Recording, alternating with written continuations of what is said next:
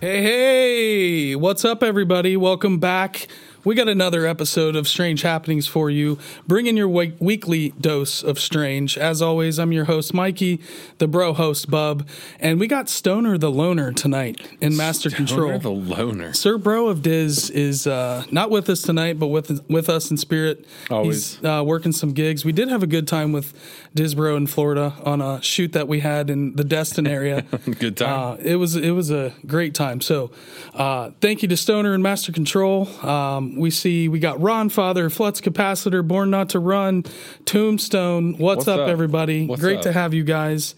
Big shout out to everybody in the Strange Road Hitchhikers Facebook group. For sure. We got some new members in there, all the subscribers in YouTube. And all the people that are leaving us awesome reviews in Apple Podcasts and Spotify. So thank you to everybody there.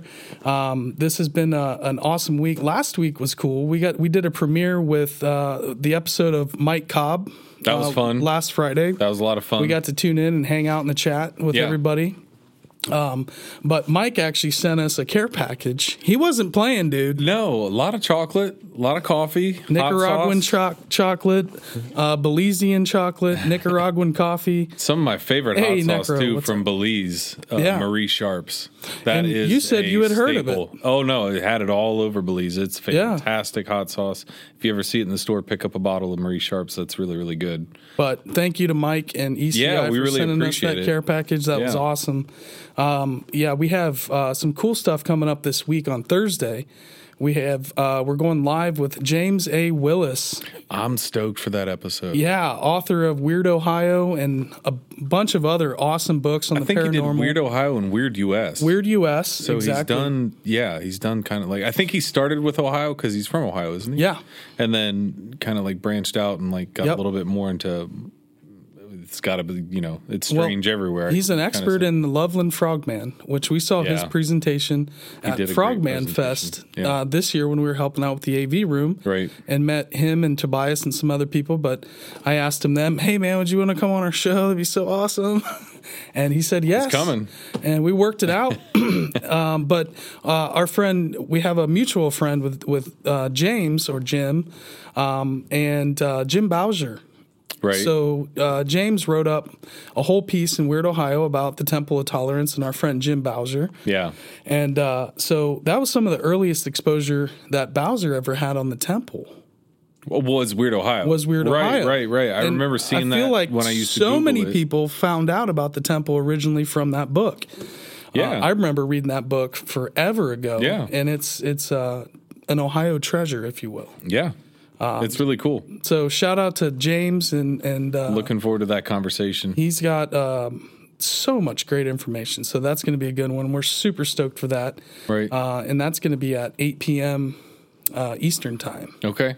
So guys, come hang out for that in a couple days. Yeah. We've got some really good shows coming up. Yeah. I don't want to tip the beans too early, but just, Tip away.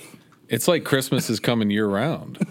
We got some really good shows coming. Yeah. Well, just because, it's a little bit out yet. We're not sure, something can always happen that, we were supposed to have Bill Holman on. Yeah. That kind of fell through. So I'd rather not jinx it. We'll get Bill back on for sure. I'd rather just not jinx it this go round. But what is it?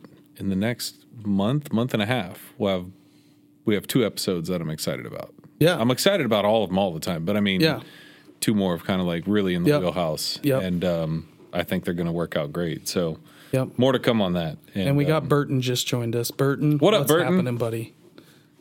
Dude, you're the best. Same old chilling, he says. Well, Bub, we can get started if you want. Did we miss anything? Did I forget anything? Guys, shout out. So you looked on the map. I haven't looked on the map lately on our audio side. We got any people dialing in from any other countries we haven't... More folks in the UK, Canada. Okay. That audience is growing quite a bit in Europe. Japan, we still have our listener in Japan. It looks like she's still tuned in. Yeah. And but yeah, everybody on the podcast side of things, we have a great group of people that are tuning in and listening. And it's hard to tell if we're getting some crossover if people come over from there to watch the YouTube show.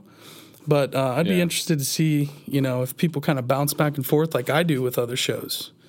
I'm kind of like there's some a vagabond listener. I go from show to show from time to time and tune in, and sometimes I'll actually leave it on layaway for so I want to build up 3 or 4 episodes of a show. So because I'll tear through them. If I'm only getting an hour or 2 hours, I can go through a lot of shows quickly. So hey, ring-a-ling, quit hey, I'm not the only one blowing up. Jeez, Rook. The last 2 episodes, I've had the audio somehow turned on my laptop. That's been funny. Anyways, and hearing my own voice back into the microphone going, what is happening? Anyways. So we got Stoner's dad in. Stoner's What's up? Dad. All Trash right. Panda. And we got Travis Drum, who's never tuned in for a live stream before. Hey, Travis. What's dude, up? Welcome. What up, TD?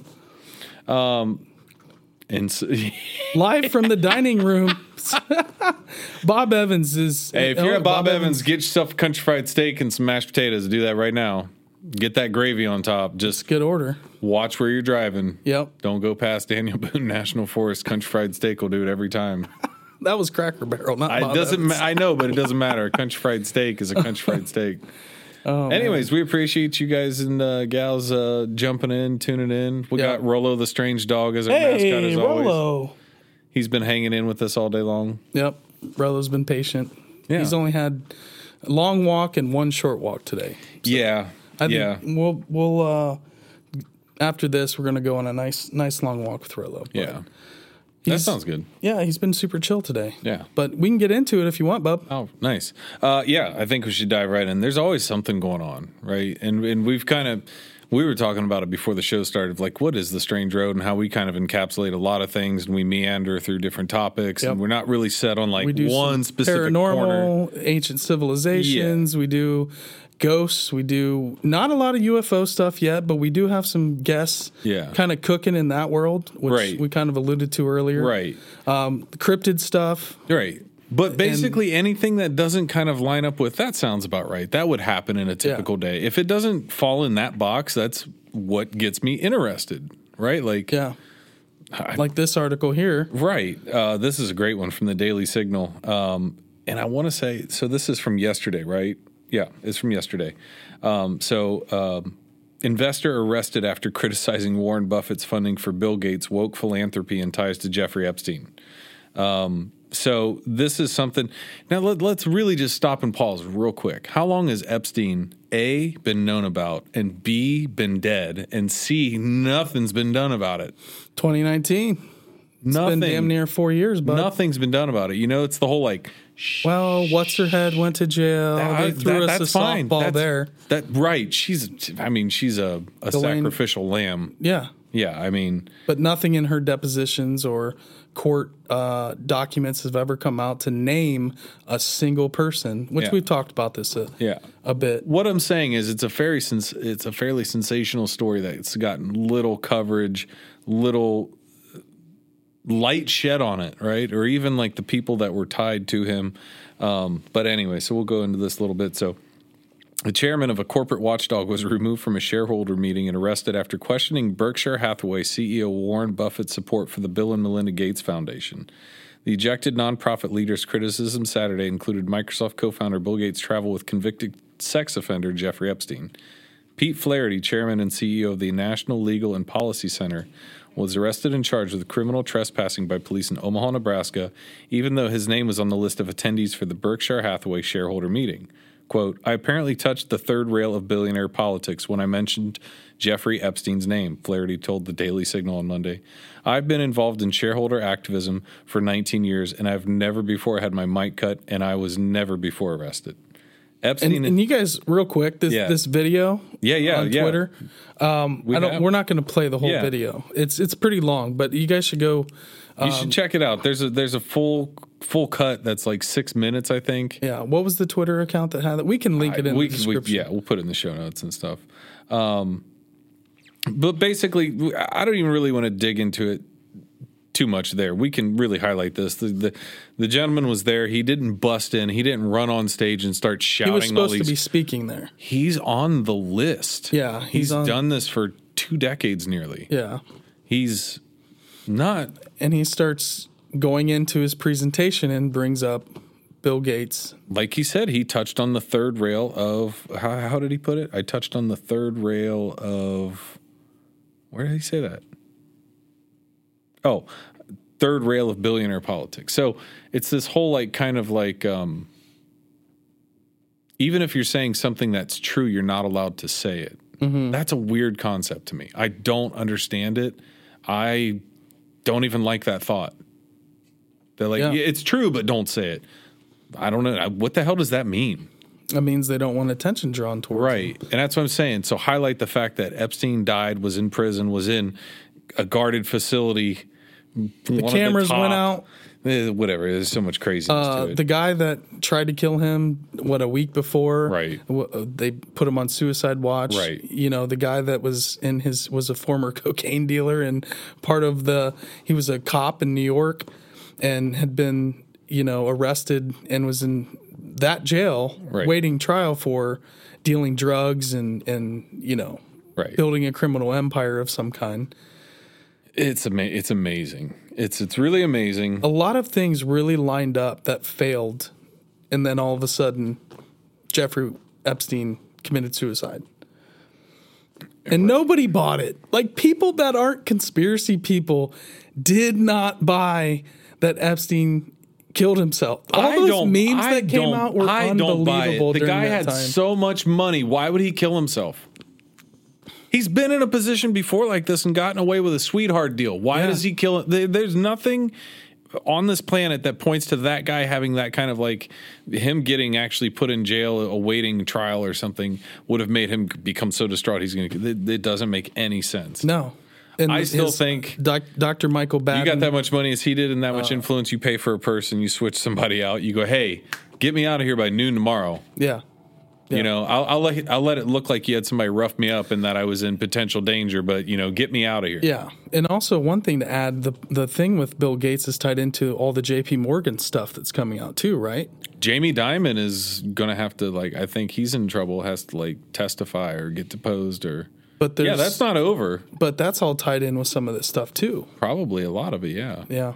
Yeah, that there's a lot going on with the banking sector right now, right? Just in general in finance. And then you have this kind of smoldering fire that still hasn't gone out. And it's going to be the Epstein stuff, unless somebody actually really gets to it and we really get some which again is this a big seems like a start. This is it's the Daily Signal, which I don't really know. It's like a Kennedy type thing. It's really figuring out the Kennedy thing. Yeah. The only people that are going to figure it out are going to be people that weren't alive when it happened. Right.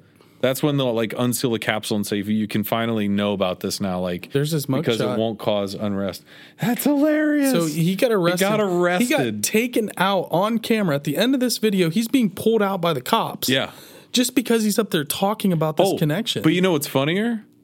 Was I found another clip that shows, I think, before he went on and did a speech, that Bill Gates is at that shareholder meeting. Yes. That's crazy. So you think he was in the audience when that happened? Oh, yeah. Whoa. Or heard it or was somewhere that. Right. Oh, yeah. And then was like, bring in the cops. Let's go. Get out the blow dart. No, Bill, that's too aggressive. Exactly. Where are the sharks with laser beams attached to their heads? I'm telling you. There's another part of this, too. I think this is 1A, 1B. There was another article as well. Do you see that? I don't know if I do. What are you talking about? Let me look. The bid to remove Warren Buffett as chair of Berkshire Hathaway. Oh, I didn't see that part. I mean, yeah. At a meeting. So I don't know if this is part of that. Yeah, I see that. I mean, that's really... So we can go into that, yeah. That is kind of part of it. So... My location? Yeah. All right. No, I'm not subscribing. So a bid to remove Warren Buffett as chair of Berkshire Hathaway rejected at meeting. So a long shot bid by a conservative group to remove Warren Buffett as chair of Berkshire Hathaway failed by a wide margin at the company's annual shareholder meeting in Omaha on Saturday, May 6th. And so this is the National Legal and Policy Center. That's the guy. Yeah. So they tried to take him out Saturday, and then Monday he got arrested. Right. That's the guy that's where this Flaherty is from, is the NLPC. Sorry, guys. I think we were supposed to read this one first. And then, so we did these a little bit out of order. That's okay, though. Wow. Wow. So the NLPC, the National Legal and Policy Center, said in its proposal that Buffett's ties to Bill Gates and his political views could hurt investors as it urged the separation of Buffett's roles. Berkshire has said that Buffett will remain the board chair as long as he is chief executive officer, but once he steps down, a non-management member of the board would serve as chair. Buffett said at the meeting at the CHI Health Center that donations he's given to the Bill and Melinda Gates Foundation were his money and not from Berkshire Hathaway. Speaking in support of the proposal, which was one of 6 up for a vote, Peter Flaherty, also known as the man in the picture who was arrested at the shareholder meeting, chair of the NLPC, mentioned Gates' association with Jeffrey Epstein, the disgraced financier and sex trafficker. It then appeared Flaherty's microphone was cut off. Omaha police later charged him with trespassing. Berkshire Hathaway and CHI Health Center didn't respond to requests for comment, and the police department declined to comment. Flaherty was released on a $250 bail. Yeah, man, I'm going to call he touched on a nerve there. They didn't like it. By the way, Omaha's always been kind of known for a little bit of a, I don't know. I don't want to look too far into that, but that's interesting that it's in Omaha. I mean, you know what? The whole like out in the middle of nowhere, that makes it all the creepier. Wow. When people go, oh wow, they have all this money and they manage so much and this and that. And, you say, oh, he's just out there eating ice cream. He's a good guy. I'm going to go a little cynical with it and be like, there's a reason that people move to Alaska. Yep. They want to get away or hide out or this or that or whatever. Some people just, not saying everybody's bad, but I'm saying there are certain reasons that people go certain places or set up shop in certain locations. You mean like Zorro Ranch in New Mexico or an island? Hit the nail on that. Pedophile Island? Yeah. Like something like that, maybe? Did you see, just a little segue off of that, I don't even recall who it is, some billionaire bought St. James Island? Yeah. And he's going to basically revamp it and try to make it. I don't know how are you going to rub the stain off that place? I don't know how many goats you're going to have to sacrifice or, how much sage you're going to have to burn. They're going to have probably just going to have to purify that island with napalm first and just scrub the my God. top of it. Scrape it down like the Nazca lines and start over. I'm not kidding, man. I mean, shit. You're a bold person to buy that. I mean, hey, it's a bold move, Cotton. I mean, honestly, yeah, maybe buy it and set it up just as a sanctuary for animals. In 10 years, it could become something. Do you think there's got to be some energy tied to that place? That's what I'm saying. You're going to need a whole bunch of shamans out there burning sage and Palo Santo. You're going to get off and they're going to sweet grass welcome you as a guest with a lei and a Ouija board. No. Oh, no. You think I'm hopping on a Ouija board in that place? Jeez. Satan himself will come through. I mean, I'm good, dude. The temple out there, which was kind of made of cardboard. Oh, that's funny. Anyways, let's move on here. Yeah. Enough about You want me to do this next one? Creepy. Or is this you? Are you doing this one? I can do this. You can. Go for it. Ex-OpenAI safety researcher says there is a 20% chance of an AI apocalypse. Oh boy, been covering AI a lot lately. I'd say that's a low estimate. Sorry. You think it's low? I'm cynical. I think it's going to take us a while to get there. After listening to Michio Kaku, and how we're really at the consciousness of a flower right now with AI and the Chat GPT stuff. Yeah, that we really need to be worried once it becomes the consciousness of a monkey. That's when even when it's a consciousness of a dog, it's okay, in 100 years will it be at the consciousness of a human being? Because that's I think it'll be faster than that. Different 4D level of consciousness. I think they're going to figure out biological computing, how the whole wetware with mushrooms, the quantum computing, quartz. You're going to have these robots running around with quartz brains and mushroom, organ systems for sensory and when quantum computing really starts becoming a legit, where they have warehouses full of these quantum computers and cooling systems and all that. And then working with AI, that's when things are going to really start pushing super, super fast with this stuff. Anyways, so OpenAI safety researcher is sounding the alarm bells about the decidedly grim sounding prospect that artificial intelligence may eventually bring about the end of humanity. I think maybe, in quote, I think maybe there's something like 10 to 20% chance of AI takeover, with many, for most humans, dead. Former OpenAIer Paul Cristiano told the Bankless podcast earlier this week, "I take it quite seriously." When discussing the possibility of AI annihilation, Cristiano said that unlike infamous doomer Eliezer Yudkowsky, who's been shouting from the rooftops about AI-powered Terminator scenario, he thinks that our end by AI will come probably more gradually. I tend to imagine something more like a year's transition from AI systems that are a pretty big deal to kind of an accelerated change, followed by further acceleration, etc. He told the podcast. So that's kind of what we were just talking about. Yeah. Is it's going to evolve from the flower consciousness to the dog consciousness to a monkey, and then eventually, like I said, with quantum computers and some of this stuff, that technology starts really, really. Right now, IBM, Microsoft, Google, and China have the most advanced quantum computers in the world, and they're just these little tiny things with these giant cooling systems that look like these huge glass and gold copper plated cooling systems that are just unbelievable. And so that's when all that's operating in the cloud. You're talking about smart glass technology now. iPads, your TVs are all completely wireless, and like an Avatar or Marvel movies that you see. I saw a video. I still don't know if it's real, and I think I might have mentioned this once before, but it was a TV, and the guy was showing it was a TV with like no power cord. It was picking up power just like a radio would pick up a radio signal. Yeah, yeah. I was like, is this? Am I being? How do I research that even? Like Best Buy? Yeah. Power cord not Amazon included? Choice. That's what I want. Yeah. Well, yeah, that's a good point. Stoner just mentioned our phones, like those anchor systems. I have one at my desk. Well, they charge wirelessly, but they still have to be like laying. Connected, yes. It's not, well. It has to be on the cradle. It's conducting it.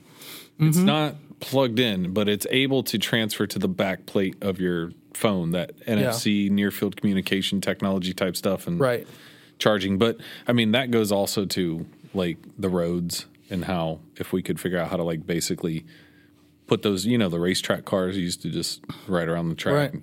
Same thing concept with cars, or even just take it a step further and say, well, now with your cars, if you could deliver at that in a Tesla fashion of like, say, sending power just like a radio signal because it's a wave, right? Yeah.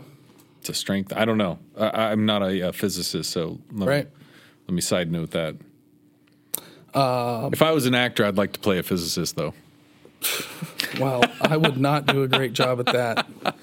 I mean, you have to at least sound like you're smart. I mean, that's what the script is for. Yeah. I'm not writing the script. I'm the actor, not the writer. By the way, Ron Father was in earlier. I shouted out before we were live, "Hey, Ron Father." I know Ron Father's joining us. He was visiting us down here earlier today. Stopped by to say hi. It was fun. It was great. Good nice time. Nice little afternoon break. Yep, absolutely. And then this next one, Bob, if you want to take this next one, we're dovetailing off of more AI news. Yeah, so this one is titled "Why Conscious AI is a Bad Idea," and this comes from Nautilus. And so artificial intelligence is moving fast. We can now converse with large language models such as ChatGPT as if they were human beings. Vision models can generate award-winning photographs as well as convincing videos of events that never happened. These systems are certainly getting smarter, but are they conscious? Do they have subjective experiences, feelings, and conscious beliefs in the same way that you and I do? But tables and chairs and pocket calculators do not. And if not now, then when, if ever, might this happen? So we're talking about that. When, how long? It'll be good conversation. And I think it's something that everybody's going to be keeping their eyes on. who was it recently? The AI founder at Google left and was like, it's getting too weird. Yeah. Oh, dude, could you imagine being in some of those laboratories and walking in one day in and those being board meetings? Yeah. Imagine you're in a board meeting and this robot just walks in, this AI robot, and it literally just starts. Imagine you're in a board meeting. Hold on. Imagine you're in a board meeting and you don't know that one of the people in the board meeting is the robot. And then during it, they go, okay, go ahead and stand up, Jeffrey. Go ahead. And this robot stands up and goes full Westworld, and its face peels back and reveals that it's, this cybernetic AI technology underneath. Yeah. Just imagine being the CEO of that company. You're in that board meeting that day. That could happen one day. Mm-hmm. Be a great way to reveal a product. Oh, you didn't even know that Mike over here was Imagine right now. If Stoner hit a button and I just turned into a robot right in front of you, and you're like, holy shit, God, that's good. That's really clean. I think we're pretty far off from that. I don't know they would make them. What's that? Rollo's actually a robot. Yeah, like our Rollo. Don't drag your butt on the ground. You got it. We'll take you out. Hey, come here, buddy. Come here, buddy. Go lay on your bed. Go lay down. So, because of the concerns. This author of this article said, I signed an open letter put together by the Association for the Mathematical Study of Consciousness, AMCS, following hot on the heels of the much publicized call to pause large-scale AI research. The letter argues that it is vital for public industry and governing bodies to understand whether and how AI systems could become conscious, to consider the implications, and to address the dangers. Around the same time, Anka Rule of Stanford University and Gary Marcus, a leading voice on AI, sensibly called for the establishment of a global, neutral, and nonprofit international agency for AI to coordinate global regulation of AI technologies. I think the remit of such an agency could cover AI consciousness as well. Last week, Geoffrey Hinton, one of AI's pioneers, resigned as Google's chief scientist to join the chorus of concern. Having changed his mind about the immediacy and reality of the threats posed by the technology he helped develop. In my opinion, we should not even be trying to build conscious machines.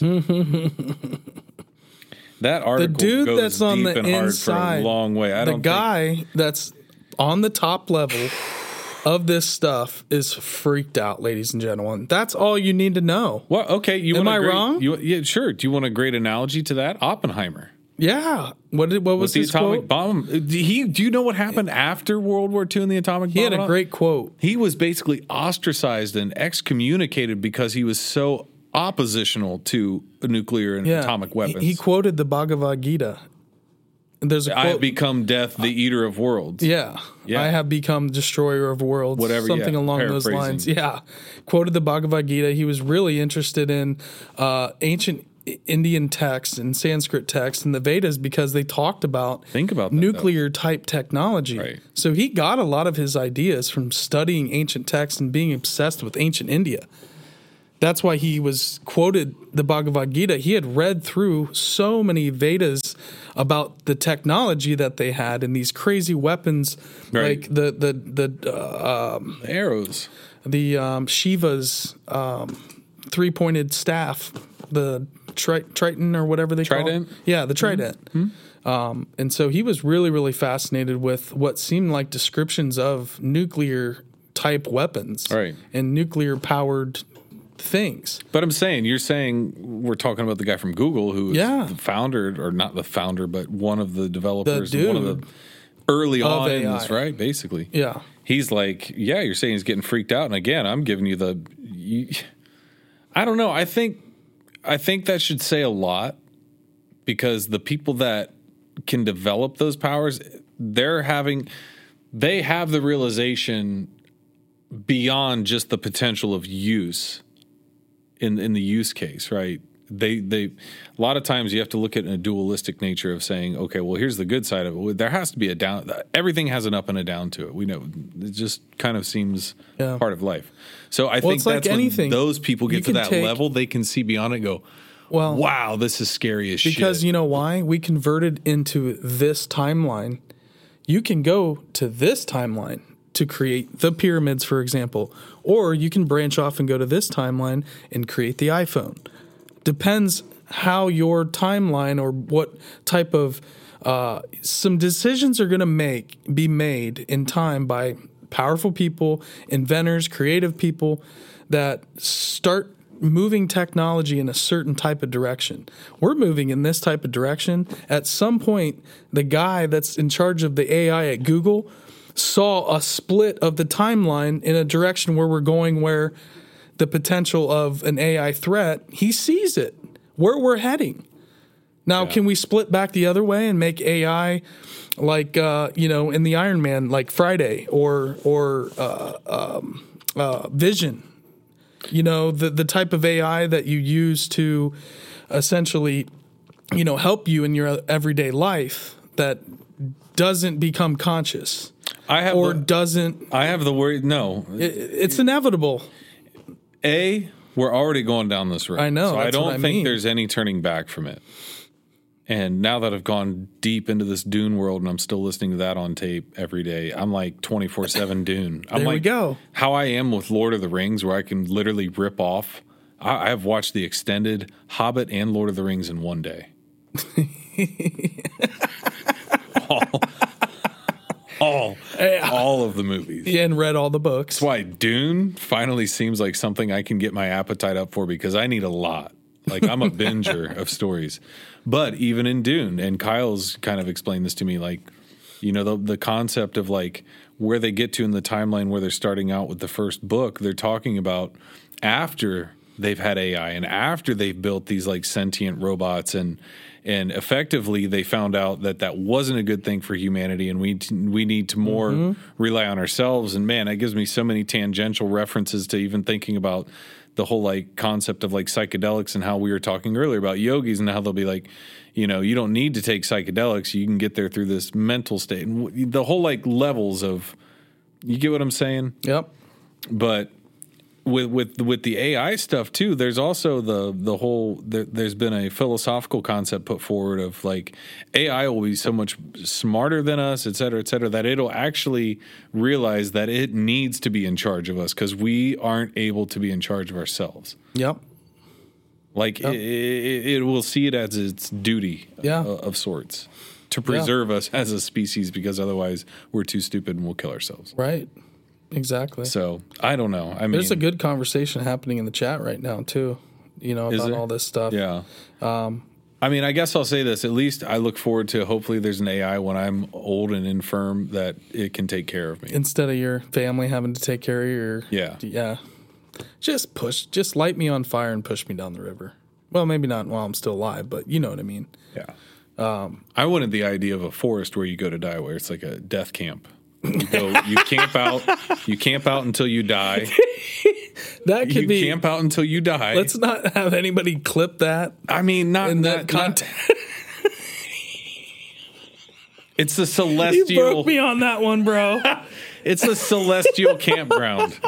You're going to go. Okay, that's a better branding. You're going to that's go. better branding. Camp with the angels, whatever. But there are people that have done it with the like. Camp. Well, I know it didn't come out right, and even when I was, I know it sounded wrong, but. Oh shit! There was somebody that was doing that for a while with the whole trees, where like they would plant these trees with these pods around them, and that pod was basically your coffin, and all of your biological material. That's how I want to go. Goes in Turn and me into revamps tree the food, earth, bro. Yeah, I don't want a one-room apartment for the rest of my or a tombstone, just a tree physical form. Carve underground. Something on it. What are we gonna do? You can't bury everybody. Mikey lies here. He's super stoked to be underneath this tree. I tell you what, if Elon Musk really wants to make money, you build a giant cannon that can shoot caskets into outer space. No. Send me light years away. Or you're just, I want to be buried or make you cosmic dust. I want to be buried. Take you up there, and I want to be buried on Sirius or like the Pleiades. Yeah, shoot me off to the Pleiades. Yeah, maybe that's where your soul's from. All those strange people, the Arcturian channelers, and you ever seen those folks? Hold on, this is another, on YouTube. I don't even care. I'm doing another segue. Do you remember? This is probably a few years ago. It's so funny because it lines up perfectly out of the back of my house. And when I used to smoke cigarettes, especially in the winter, it's cold out. So I would hang in the back door and smoke a cigarette and hang outside. My wife would yell. I'm sure you did. at a certain time at night when I would smoke and look out the back door, I always just thought it was like my eyes being strained. I didn't realize I was actually seeing the Pleiades. And I had never seen the Pleiades before. That's pretty cool. I didn't know what it was, so I just thought, I have bad vision. The Seven Sisters. I was seeing it like every night. I was like, that's really weird. And then I started reading about it. I'm like, I had ample opportunities to see this my entire life and didn't recognize it or see it until at just the right moment. Pleiades, Sirius, all those are. It's interesting. A lot of the woo-woo folks love to, that's where life originated, and Lyra, and, there's races of human beings living in the Pleiades, and we're kind of like, they have been visiting us and helping us out. I want over existence. I want John Goodman and Jeff Bridges spreading my ashes on the beach of just have a Sirius. blowback in my face. God damn it, Walter! Why's everything got to be about Nam? You got a Ralph's around here. Oh, that's funny. Do you want to do the next one? Sure. We're way far off track. We do that. Hey, you know what? Come here, bud. I'm having a good time. That's Come all here, that Bubby. matters. Hi, buddy. You go, boy. Here we go.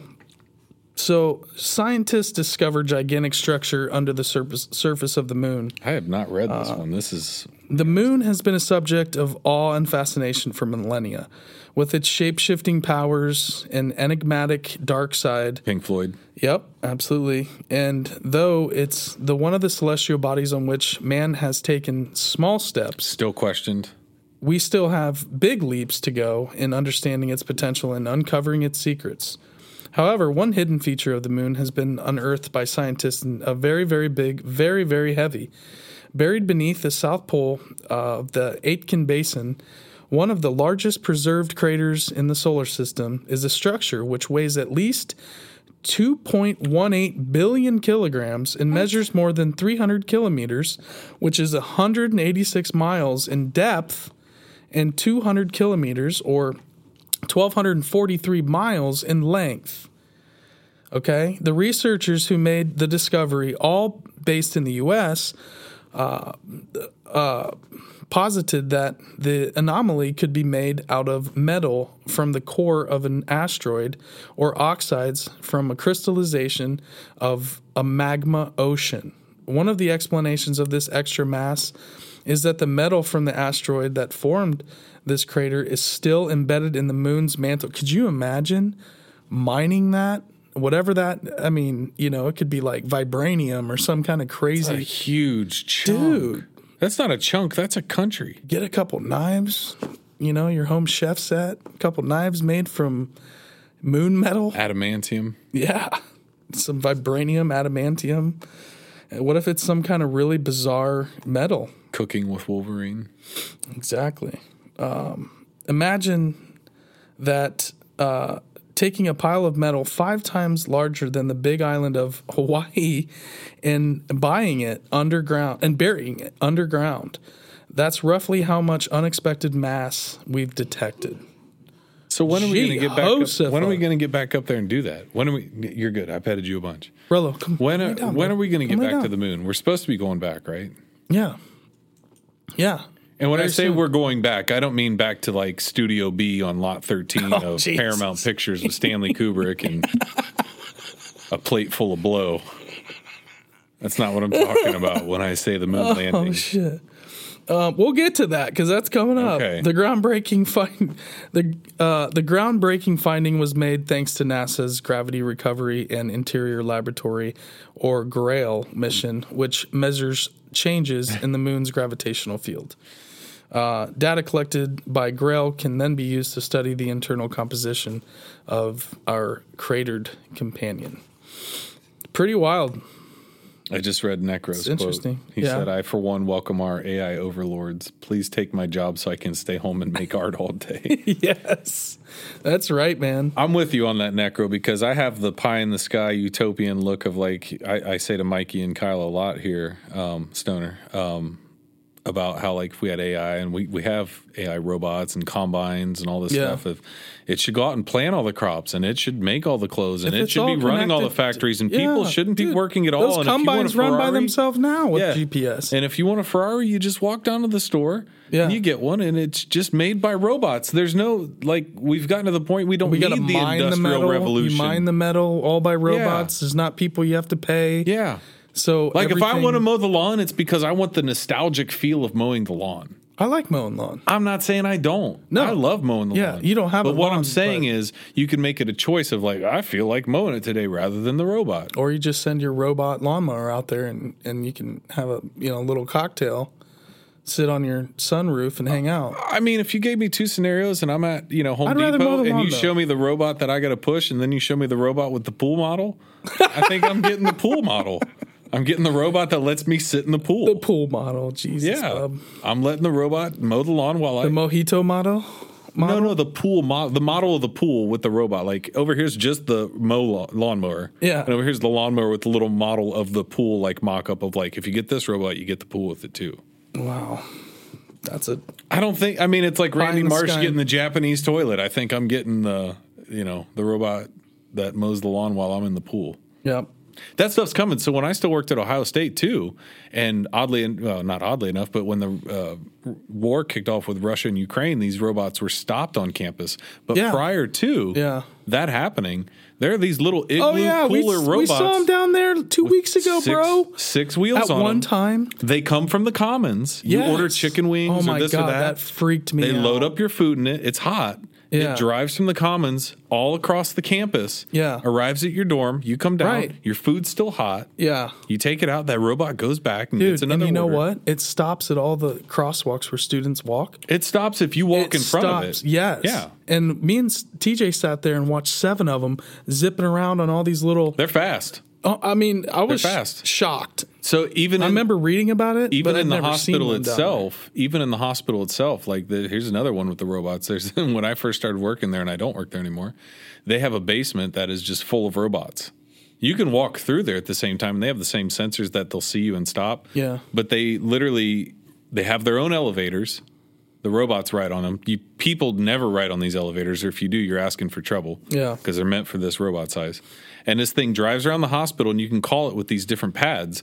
So when you get a load of, like, linen or a load of trash that's full, you hit what it is, so the robot will know where to take it. The elevator door will open whenever it gets there. It backs up, it lifts up the whole cart, and it takes the cart with it. I mean, big, like, holds a couple 100 pounds of shit. Yeah, that's wild, dude. It takes away bio waste. It takes away all the stuff and drops it. Who wants to mess with bio waste? What human being? Do you know how many miles? That job? Do you know how many miles a day somebody would have to walk in a hospital system that big to remove all that stuff effectively and, like, efficiently? Yeah, for sure. So I mean, just think about that's been going on for 10 years. I'll take that kind of AI all day long. I get it. Somebody doesn't have to do that. That's not really AI though. But that's not AI.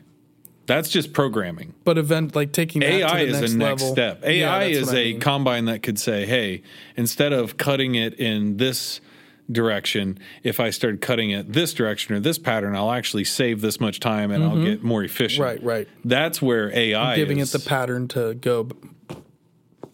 To eventually you're going, hey, there's a new Apple laptop coming out that's been all made by AI because it got more efficient and figured out how to make the laptop better. Mm-hmm. That's what I'm saying. The Industrial Revolution, people being in working, there's sweating a new industrial revolution coming. That got taken over by robots that you could then use robots, and then they program those robots, and now we're trying to figure out how do we just make them program and how do we make them think so they can do these things. I don't know. It's back to the moon. Back to the moon. We are back to the moon. Back to the moon. Yeah. Former head of Roscosmos thinks NASA did not land on the moon.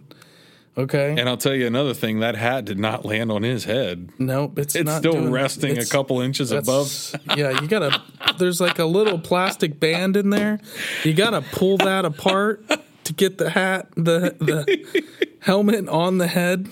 Looks like a Little League third base coach I remember with a hat a little askew from my years growing up. Oh, my God. Don't. Oh my God! But he looks warm though, doesn't he? Yeah, he does. Dmitry Rogozin was fired as Director General of Russia's main space corporation, Roscosmos, nearly a year ago. He has spent much of his time since near the front lines of Russia's invasion of Ukraine, sharing various hateful, threatening, and nationalistic sentiments on his Telegram account. Occasionally, however, the pugnacious politician still opines about space on his Rogozin at the Front social media account. He did so this weekend, calling into question whether the United States really did land astronauts on the moon. During his 4-year tenure at Roscosmos, Rogozin wrote he asked his leadership team to look into whether NASA had actually landed a dozen astronauts on the moon in the late 1960s and early 1970s. After all, Rogozin reasoned, it was not clear to me how the United States, at the level of technological development of the 1960s of the last century, did what they still cannot do now. In response to these queries, Rogozin wrote he received angry responses from academics and fans of NASA at Roscosmos who did not want to undermine cooperation with the U.S. Space Agency on the International Space Station. As evidence for landing, Rogozin claims he only received a copy of a book by cosmonaut Alexei Leonov. Accordingly, at the end of his investigation, Rogozin said that he does not believe Americans landed on the moon, but rather that they had succeeded in infiltrating the establishment of the Russian space program. Rogozin's doubt about the Apollo program did not surface publicly during his years at Roscosmos, but there were plenty of other reasons that NASA and other international partners found his leadership style insufferable. He mocked U.S. astronauts, repeatedly threatened to pull Russia out of the space station partnership, and attempted to use international facility for propaganda purposes.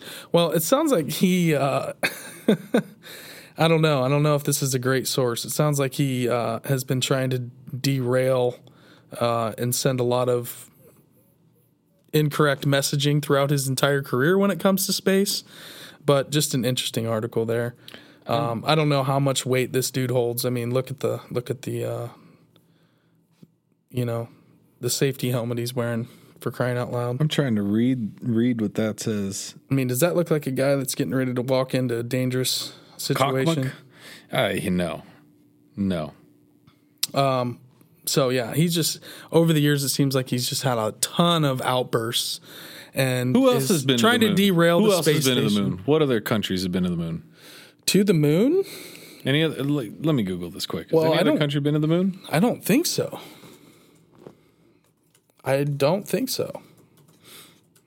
Now, I know plenty of people have sent satellites and things have gotten close.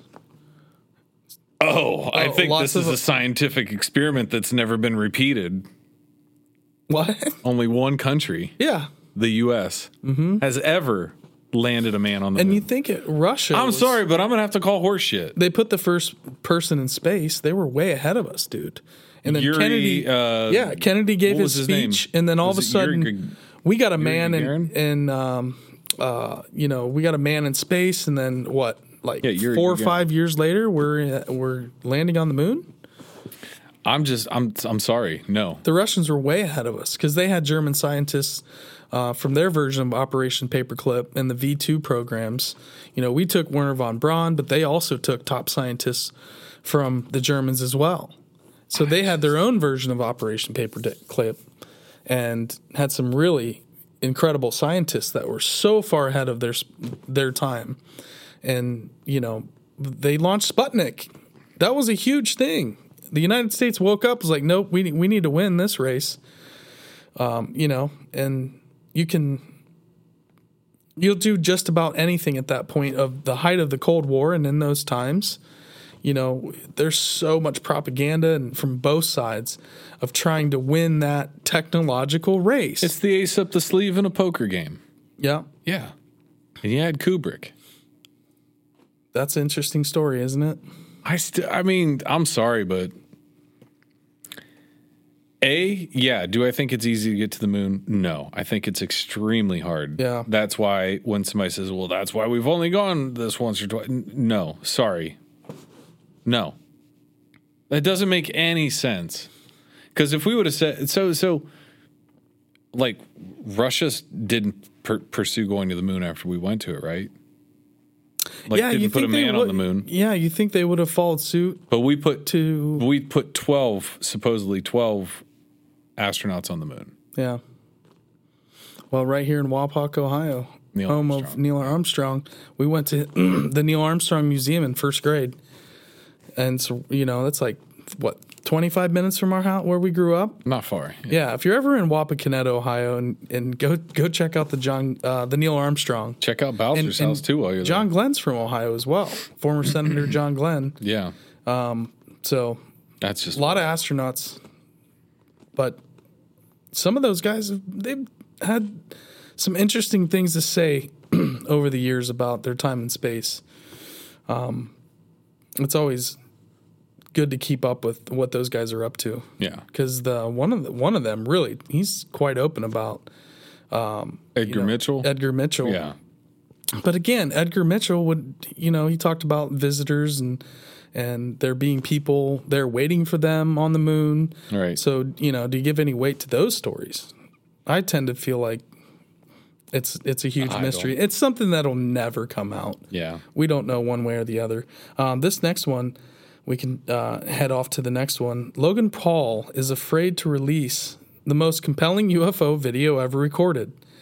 So James Fox, which I watched James Fox's documentary that was on, or I'm trying to get some time to watch James Fox's new documentary on Amazon Prime, Moment in Contact. Mm-hmm. So you have some people like Jeremy Corbell, James Fox. Everybody's kind of weighing in on this, okay?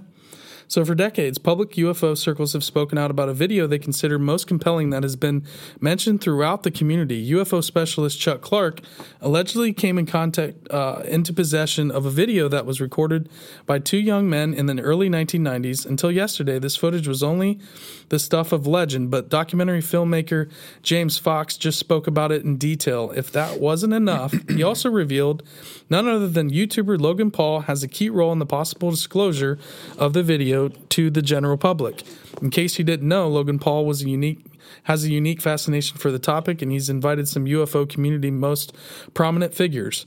One of these guests is James Fox, who has two of the most compelling UFO documentaries that are sanctioned by members of the intelligence community, and that new one is Moment in Contact. James Fox, in order to promote his 2022 documentary Moment in Contact, I guess it's not really super new, but James Fox made the surreal revelation during Wednesday's episode of the Joe Rogan Experience. James publicly described the video in Chuck Clark's possession as two young men who had a camcorder and were inside their car in a Nevada desert. He claims that the video shows a UFO just a few yards from the car and suggested both young men experienced an allegedly close encounter of the third kind. As Rogan kept interrupting him because he thought the story was bogus, James Fox suddenly dropped Logan Paul's name in the story. He revealed that the famous YouTuber in possession of a version of this is in possession of a version of this video. And this guy from Twitter says Ross was Joe Mirgia. Ross was correct. Logan Paul didn't have the tape. But according to James Fox, Paul visited Chuck Clark and secretly recorded multiple angles of the video playing on a television, and that's what he has. Interesting. Okay. And then UFO Watchdog, this is incorrect. I know for a fact Logan Paul does not have the tape. How do I know? Well, he's got Logan Paul's contact info. So there's a screenshot of him having Logan Paul's number, and he probably could just reach out to him at any time and verify it. I don't know what he's trying to say there. How did Logan Paul come to possess Chuck Clark's video? Fox told Rogan he told Logan Paul the same story and how he offered Clark $30,000 to buy the video from him. This gave Logan Paul the courage to go out to the desert and offer an impressive $100K for the video. That's right. I mean, I remember I listened to this episode. But Clark refused as Paul expected.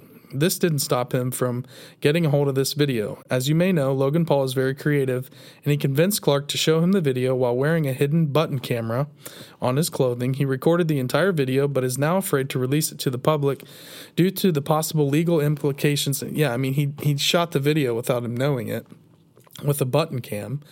And then potential problems also with the U.S. government. The UFO community claims that the government is known for suppressing this type of information. So far, the YouTuber hasn't commented on James Fox's revelation. That's interesting. You'd think if it wouldn't have been true, he would have been like, dude, you're lying. That's not true. Right. So, yeah, there you go. Who knows? I'd like to see that video, dude. Yeah. The original, I mean, a 1990s, late 90s camcorder. You're talking what? DV tapes, Stoner? DV tape. I mean, it's kind of like the hybrid digital. Yeah. Kind of a hybrid digital, right before you're getting into recording on SD cards and full, where you can just connect it into a computer. Right. So this guy's got some kind of a tape. Right. What's the quality of that? But even though, I mean, it depends how close they are. Look at it. Boy, I hope that comes out. But if it's from a button cam shooting a monitor, that's not going to be real. It's going to be all... Wouldn't imagine it would be high quality. No, it's not going to be great. So, I would say it's... I don't know. But I think it's interesting Logan Paul didn't come out and say, oh, you're a liar, James Fox. Could be something to that. Yeah, but there's also, I mean, who else has seen this? Just him, right? Is there anybody else? Rogan's never seen it. No. Who else has ever seen it? James Fox just talked about it on his show. That's what I'm saying. Like maybe Logan Paul offered him $100K for the original. The guy would not come off it. That's a pretty good amount of money. I mean, the guy must really, really have something. And I wonder why he never went public with it. I mean, I know what it says in the article, but... What did Logan Paul say? He said he would go public with it. He went out there. But he said something about something would make him or push him over the edge of it. He wanted Bob Lazar to look at it. Yeah, he wanted somebody else to verify it. Yeah. And if somebody else would verify it, then he would actually put it out there because he even said that it's not James Fox's tape. No. It's someone else's. Right.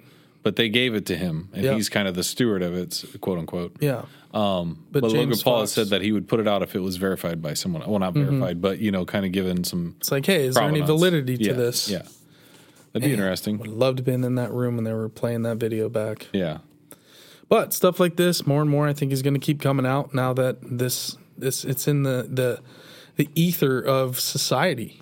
Everybody and their brother knows that these crafts are being seen, and so we just hope that all this stuff continues to flow out, all this strange, we can cover it on our show. I mean, like I said, the whole UAP is the new UFO, the recoining of a term that was, like people are given certain terms to kind of make other people look like conspiracy theorists. Yeah, they're rebranding it. Or kooks or whatever you want to say. UAP is the official Pentagon UAP is term. The acceptable term now. Yeah. I still like UFO. Rolls off the tongue better. Yeah, UAP can screw off. I hate that. Aerial phenomenon. Yeah. Aerial phenomenon is that could be balloons. That's why they do that, is because it's it encapsulates more things up in the sky. I think we all agree. Like if it's falling out of the sky, it's not a UFO. That'd be a meteor, comet. Space junk. Right. I'm just strictly worried about things that are intelligently controlled flying in the sky. I don't care about you saw a meteor and thought it was UFO. No, that's what I'm saying. The whole term that you want. Mylar balloon. The UAP stuff. So this, did you want to do this next one? We can kind of tag team this. I mean, it's just a video, right? There's an article. So these men believe it's Ents rather than Bigfoot. So just to kind of preface this. The Lord of the Rings is a factual true story. J.R.R. Tolkien really went to Mordor at all. And Ents are real. That's Walking Trees, Ents, a.k.a. Walking Trees, a.k.a. Ents, okay? Mm-hmm. When we had Joel Thomas on the show, he talked about his excursion to Expedition Dogmen, which is a Merkle Media documentary that was released last year. I watched it. Okay. There is a section in that film where Joel experiences these trees moving in a way where there's not wind. It's where these things are just moving and swaying back and forth. There's this giant force that's bending these trees and moving them back and forth. In the documentary, they show a video to kind of best compare to what Joel experienced. Right. And actually, one of the videos that we're going to show you is one of those videos that I think they brought up in Expedition Dogmen. So, is this phenomenon that Joel had connected to what we're going to be talking about here? I don't know. It's interesting, though. I mean, Joel isn't a cool guy video. That makes up, I think he's a pretty trustworthy dude. And I think, I can take his word when he says he experienced this tree phenomenon. And is that connected with this stuff? So recently, there's been a surge in the number of videos depicting trees moving and behaving in unexplained ways. These videos have captured the attention of two friends who believe these may be the mythical Ents Tolkien described in Lord of the Rings. Told you. And are going out in search of a We already species know that Homo floresiensis is out there as Orang Pandek. So we got hobbits, we got Ents. Who else do we need? Wizard, Stoner. Right, there he is. Stoner's all right, sitting check that off. Check. Wizard. Check. What else do we got? We got hobbits. We got elves. Who's the elf? Who do we got? Real elves. Who can shoot bows and arrows and do magic and live for thousands of years. We'll have to look for that. Okay. We're not quite living Ents, if reality. Ents are real though. But look at look at this. These trees are just swaying. Like there's a ton of force, if this video is real, of course, but I mean there's so many of these type of videos. And then it looks like it just falls to the ground at the end. It looks like a hammered concert goer in the middle of the crowd. Oh, yeah. Just ricocheting like off the dude each other. that just took too much. Yeah. Ate too many edibles. Like didn't drink enough water. Like wandering through the forest. Like you at Krongbin. No, that looks like you at dehydration. That was dehydration. There you go. Look at that's actually an Ent. Come on, Mary Poppins. Where are you going? That thing is moving. And you know what? This isn't just one type of tree either. Look at that. This is pine trees. This is deciduous. Look at this one. Coniferous. Look at this one. It's behind a house. What other kind of tree? Now, see, the ground you guys swell. were trying to explain. That looks like a movie set or something. You still don't get like that, Tremors. Do you? You don't get that, do you?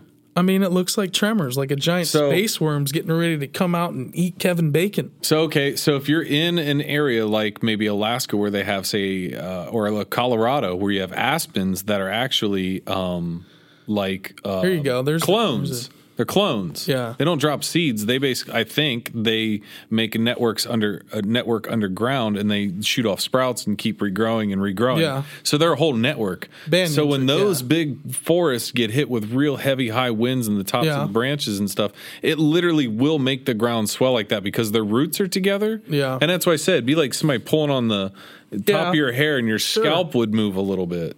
But how much wind does wind break in a forest? I mean, there's a lot of wind break in forests. Dude, in the mountains, the wind, I mean, that's probably more logical. The ground moving, like I can see that's definitely incredibly windy out in some of those places. This isn't an Ent situation here. Now this one. Now that's an Ent. That's Treebeard. That's an Ent. He's going to Isengard. He's got Merry and Pippin with him. This article talks about, people thought it's Bigfoot, like pulling up. We actually covered this a long time ago in one of the first Strange Happenings. But that's not Bigfoot uprooting a tree. That's what we covered in our. There was one video that we. Do what now? What it looks like is like if somebody were able to carry around a 30 to 40 foot tall, full-grown tree like it's in a potter's plant. Yes, well, it looks like they're looking for a place to set it down. Picking up a tree and walking with it. There's no way. No, that's what I'm saying. Even a Bigfoot Well, hold on. Carrying that's a giant tree. We need somebody that is a arborist or knows enough about trees to give us calculations on the weight of a tree. Because I mean, Sasquatch, he's not a lightweight. He can hold his move own. Some stuff. So let's get down to brass tacks. How much does that tree weigh? So what we're looking at here, guys, is some of these videos are incredible. They're actually walking and moving. Then others are just massively swaying back and forth, back and forth. And none of the trees around them, by the way, are moving either, which is interesting. But they're not just moving like swaying. They look like they're moving like they're running around on the ground. Like it's weird. Like this one right here is swaying to me, isn't it? No, but it's going all the way over. Look at it move there. Weird. That sucker's moving. So it does kind of look like it's falling over. It's pacing back and forth and then falling all the way over. These links will be in the description, guys, if those who are listening. Anybody that's ever seen something like this? It's hard to describe. Let me know. Where's this forest? Is it in the new Zelda? I mean... There's a bunch of them. I want to check it out.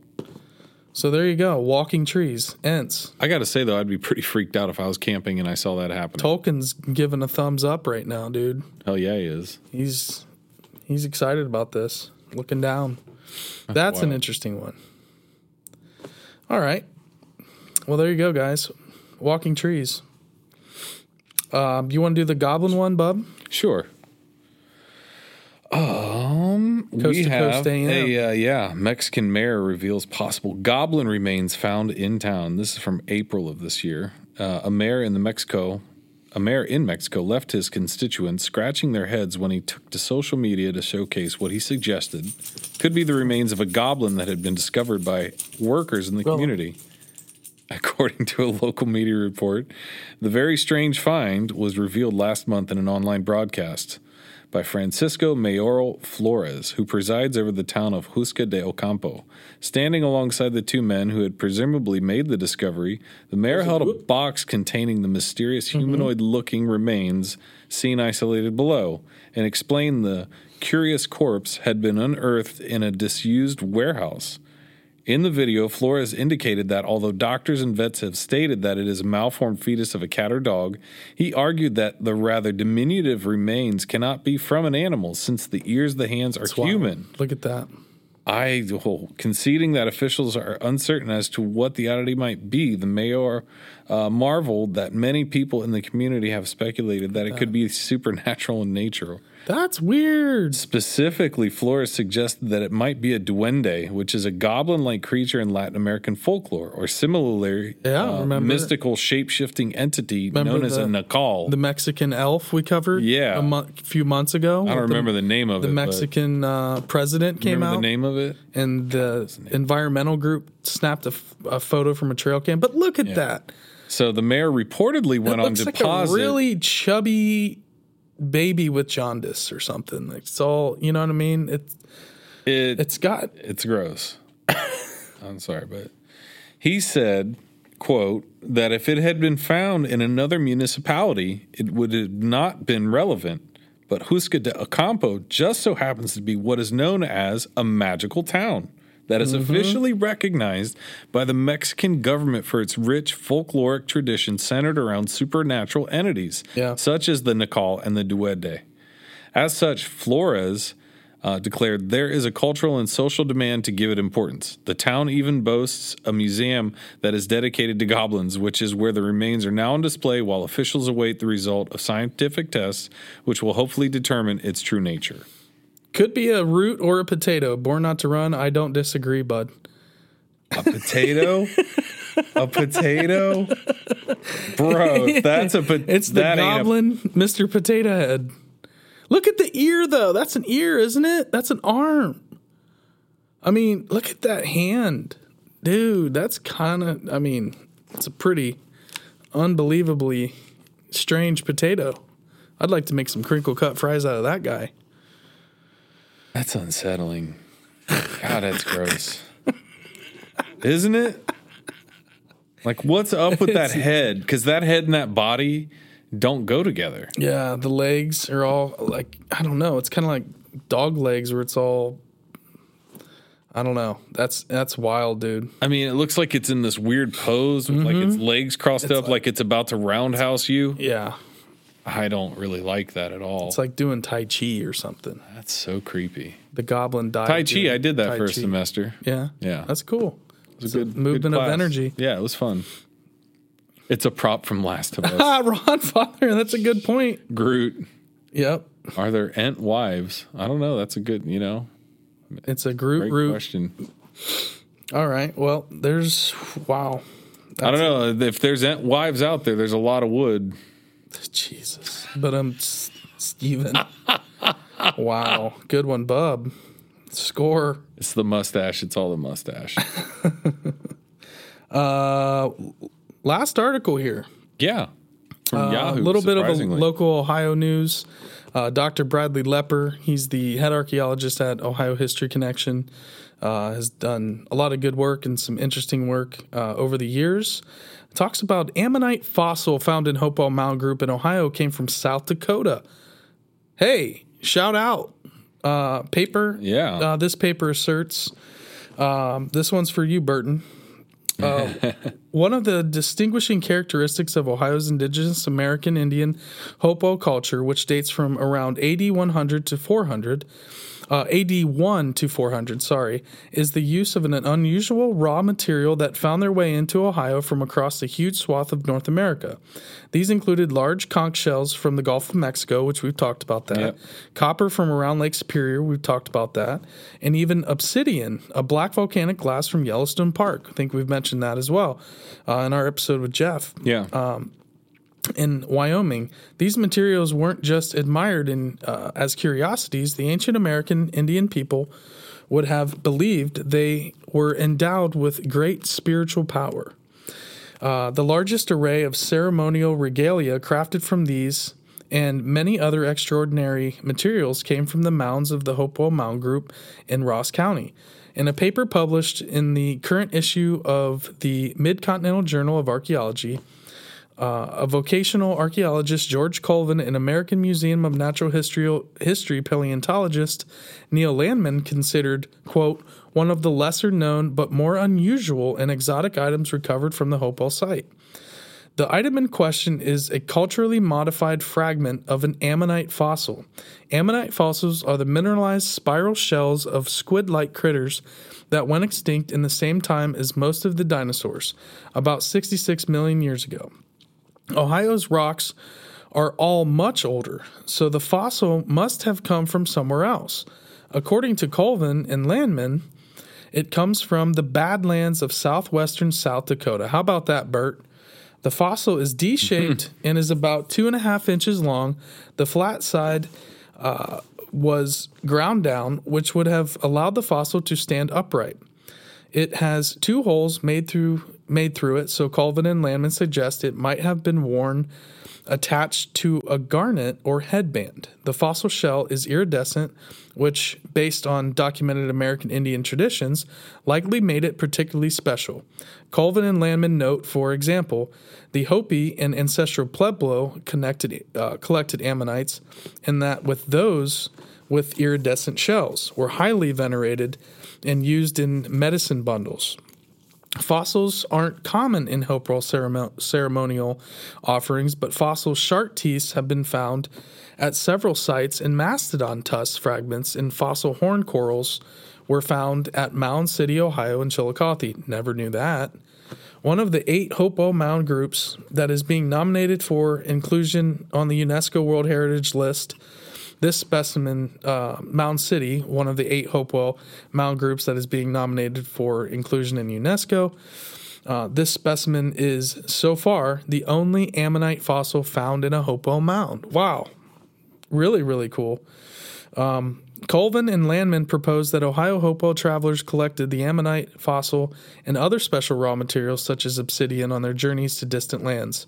This certainly may be one of the ways these remarkable materials found their way to the great Hopewell ceremonial centers in Ohio, but I also think that it's likely that the pilgrims, perhaps from far away as Wyoming and South Dakota, journeyed to Ohio, much as Christian pilgrims traveled to Jerusalem and Muslim pilgrims traveled to make the Hajj to Mecca.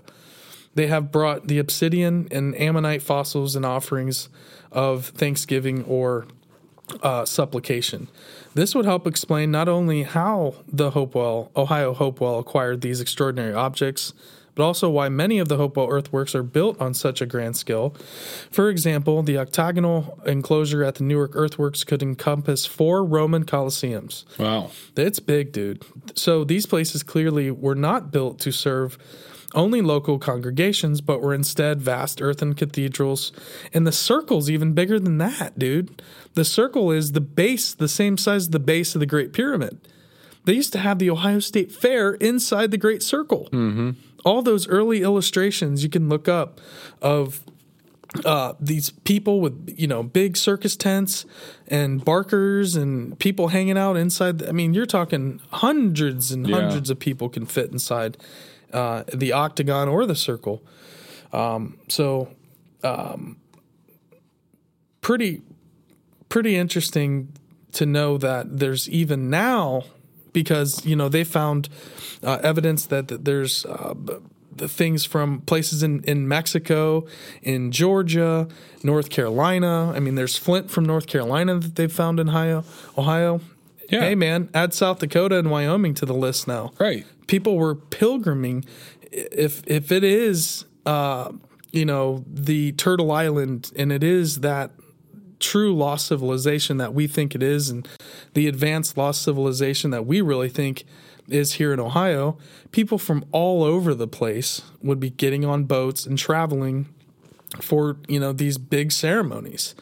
And maybe this was some kind of a national kind of where people from all over are sharing the same culture and religious values and bringing tokens from their area to, bury in the mounds and as a part of their rituals.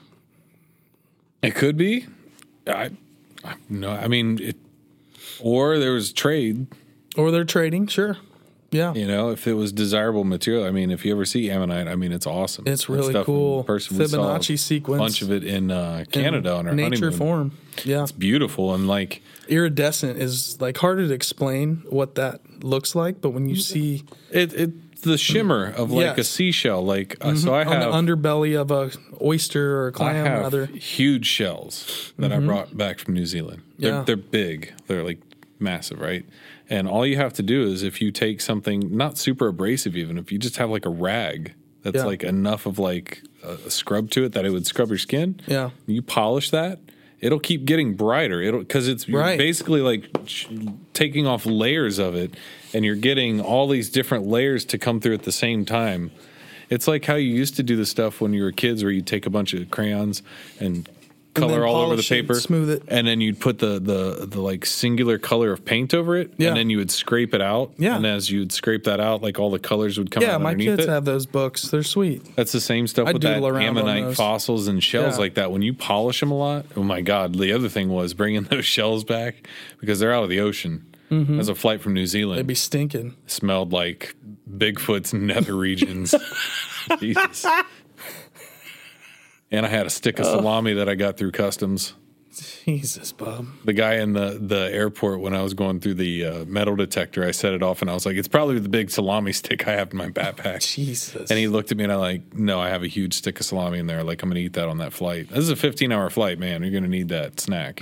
Yeah, you're going to get meals, but you're going to want it. Yeah, absolutely. You're going to need something. That was also the flight where we were on with the Duggars and 13 of their kids. Oh, what? Yeah, we flew back from New Zealand with the Duggars and 13 kids. Wow, how strange. It was strange. I bet. I actually, of course, they somehow shoot their TV show. Somehow I had an encounter with them. Did you talk to the dad? Yeah. Oh no! Have I ever told you the story? I got a signed picture from the Duggars. Unsolicited. Bring that in on the next. I want proof. I don't have it anymore. Ask my wife. Oh, she probably has it. So here's the story. All right. We're coming back from New Zealand real quick. We're coming back from New Zealand. I look back as we're going through security, and I was like, man, that lady's hairdo for some reason just stood out. I think it's a facial recognition thing that we all have of, you see, and it made me, at first I thought she was somebody I knew from back home. And that's why it freaked me out. And I was like, I did a double take, and then I saw him, which is her husband, Jim Bob. Yeah. And I went, holy shit, it's the Duggars. And Kim's like, what? And I'm like telling my wife, like, it's the Duggars. And so she's looking, and then our other friends are looking. And the next thing you know, it's like, okay. And I thought that would be it. We won't see him again. But, you kind of have somehow to you got drawn to talking. You're in New Zealand. Unless they're going anywhere other than the U.S., there's not many flights that go to you. So I should have put 2 and 2 together a lot quicker that they would probably be on our flight. But I didn't until they got down in like our terminal area. Yeah. Then I'm like, oh, the Duggars are over there. This is so strange. Like, I'm not a fan. But it's whatever. It's you see a reality show in front of you, sort of, right? Yeah. And so I'm like, that's kind of wild. So I go to a vending machine and I get a soda out. And after the soda comes out, it was like one of these weird ones where it had this turnstile where it kept opening and closing and opening and closing. I was like, I just broke the soda machine somehow. One of his little girls came over, did some magic, literally just put her hand on it somehow and stopped it. Maybe that's all you had to do is just put your hand on it and get it to stop. And she stopped it, and I was like, wow. I was like, thank you, because that was really annoying me. So I gave her the rest of my money I had from New Zealand, which was just a handful of change to like buy something in the vending machine. And I didn't think anything of it. And I went back and I hung out with my wife and our friends. And then her dad comes over. He was like, that was really nice what you did, and started talking to me. And I'm like, I'm having a conversation with Jim Bob Duggar. This is really happening right now. I mean, that's a strange happening. You want to hear the other strange happening I had the other night? I think it was a full moon. I went to pick my wife up from the airport. It was. Yeah, it was nice. On the way to the airport, as I'm going up 71 to get to 670 or whatever. Cinco de Mayo, right? There's a pickup truck. There's a guy laying in the on-ramp to 670. There's a car spun out in the middle of the road on the left-hand side. I'm like, what? I can't handle that. That's already too weird. Yeah. I got to go. I got to get to the airport. It's like 11 o'clock at night. I'm tired. Then as I'm driving, there's a car in the fast lane with its passenger side front door wide open. Driving down the road? 85 miles an hour. How's it staying open? No idea. How does it? Somebody had to be holding it open. Either that, the air, either that, or they were part of the wreck. Oh, and his door was stuck, jammed open. He was flying, trying to get off the scene. Cars were coming up behind me, flying up because I was like, "There's no way in hell I'm passing this car." No. I'm just like trying to stay. Back. I'm trying to stay at a distance where I can watch it and make sure nothing happens. But full moon, bro. I just got brand new brakes. Believe me, I can stop on a dime now, like if I need to. But yeah, I was just like, what the hell is going on? Like, I think the strange happenings are starting to seep into my life. Yeah, it happens. And now the strange is just everywhere. Yep. That's when you know you're on the right path. Yeah. The way those feller trees strip is. Oh, yeah. Oh, so that's what they're telling about. Lurks a lot in them. Have you seen that in the chat? What's that? A feller buncher. Do you know what I'm talking about? It's the big arm on the machine that goes out. Yeah. Literally picks up a tree, will strip it. Sure. It could be a That's what buncher. he's saying that. Yeah. But the videos we're seeing, we don't see machinery in there, and it doesn't look like a tree just picking up and getting stripped. Yeah. But I know what you're talking about. I have seen those. Yeah, it's a good logical explanation for there is equipment that can do those types of maneuvers, but it still doesn't look the same. Like, again, the tree is staying upright and traveling around. Like, it looks like it's running around the woods. And, like, right. I would think out of the range of where a feller buncher could possibly move it. But good point, and I could be wrong. I'm done. We want to believe in Ents, though. I'm going to blame some of this conversational energy that I have on Mike. He made a strong brew of coffee tonight for us. Very strong brew. Thanks to Mike Cobb. Absolutely. Again, thank you, Mike. That was so much fun. Appreciate all the gifts. You fueled this episode of Strange Happenings. Yes. We salute you, sir. Yes, yes he did. And we're going to sign off. That's all we had. We took about 10 tangents, 4 lefts, and a right turn back to here. You know what I'd like to have? This is my final parting tangent. Okay. You ever seen the movie The Griswolds Family Vacation when they go to Wally World? Yes, the very first one. And Chevy Chase has it mapped out. He's playing it on the computer, like showing him like the destination. Yeah. I would like to get some kind of an image that starts when we start the show that is like the Strange Road car, like on this map. And when we take a left-hand turn, Kyle can just start to drive it off into like a weird area. And we'll be like, oh, we can see it on a visual representation because I like graphs. Like bring it back onto the Strange Road main highway. Yeah, and here we are back on Interstate. And like a GPS 75. Track your run, we could track our show of like how far off and how many left-hand. We got lost in the Daniel Boone National Forest a few times on this episode. And now we're back on the highway, heading back to Columbus. Here we go. There you go. Let's stop at Cracker Barrel on the way. Nope. then we'll miss another turn. Anyways, guys, this has been a fun one. Thank you guys so much for hanging out in the chat. You guys rule. Born Not to Run. You guys are great. Go check out Necromechanimal on Instagram. Yes. Killing it with the edits. He does a bunch of cool stuff for a bunch of other awesome shows you guys might not have heard of. And if you go check out some of those other shows, go check out Burton, Local Legends. Yeah. Show some love. Show some love. They've Lurks a lot. done it for us. Thank you for being here. Ron Father. Who else did we miss? Cryptid Huntress is in there. You got M Cryptid in there. Huntress. Lurks a lot. Oh, yeah. A little secret news. We're working on possibly coming on one of the Cryptid Huntresses show. Oh, yeah. In the near future. So keep an eye out for that. I can't wait we're to do that. super, super stoked to we got a lot coming Jessica up. Jones again. I'll tell you what, the summer is about to get spicy as it heats up here. Yep. We got a lot going on. Yep. You guys are awesome. Yeah, thank you guys. And you guys can follow us at The Strange Road. We're on Facebook, Instagram, Twitter, To TikTok. the singular Stone. Yes. In Master Control. Yep. Thank you, Muchas Stone gracias. and Master Control. And Disbro's Spirit is with us tonight. Always. And he'll be back on Thursday to help us out with James A. Willis, which is going to be a good one. It's going to be a lot of fun. We're going to crank that up to an 11. Check out the Facebook group, Strange Road Hitchhikers. Go check us out. Join the Facebook group. Subscribe. Share this video. Share this podcast later on if you're listening on Spotify, Apple, Google. Yeah. Give it a share. Tell your friends. Tell your family. If you guys like the Strange Road, share the love. Yeah. We're always looking to hang out with more and more people. And that's it for us. We're going to sign off. Bub? I'm out. Good? I'm good. All right. Thanks, guys. Peace.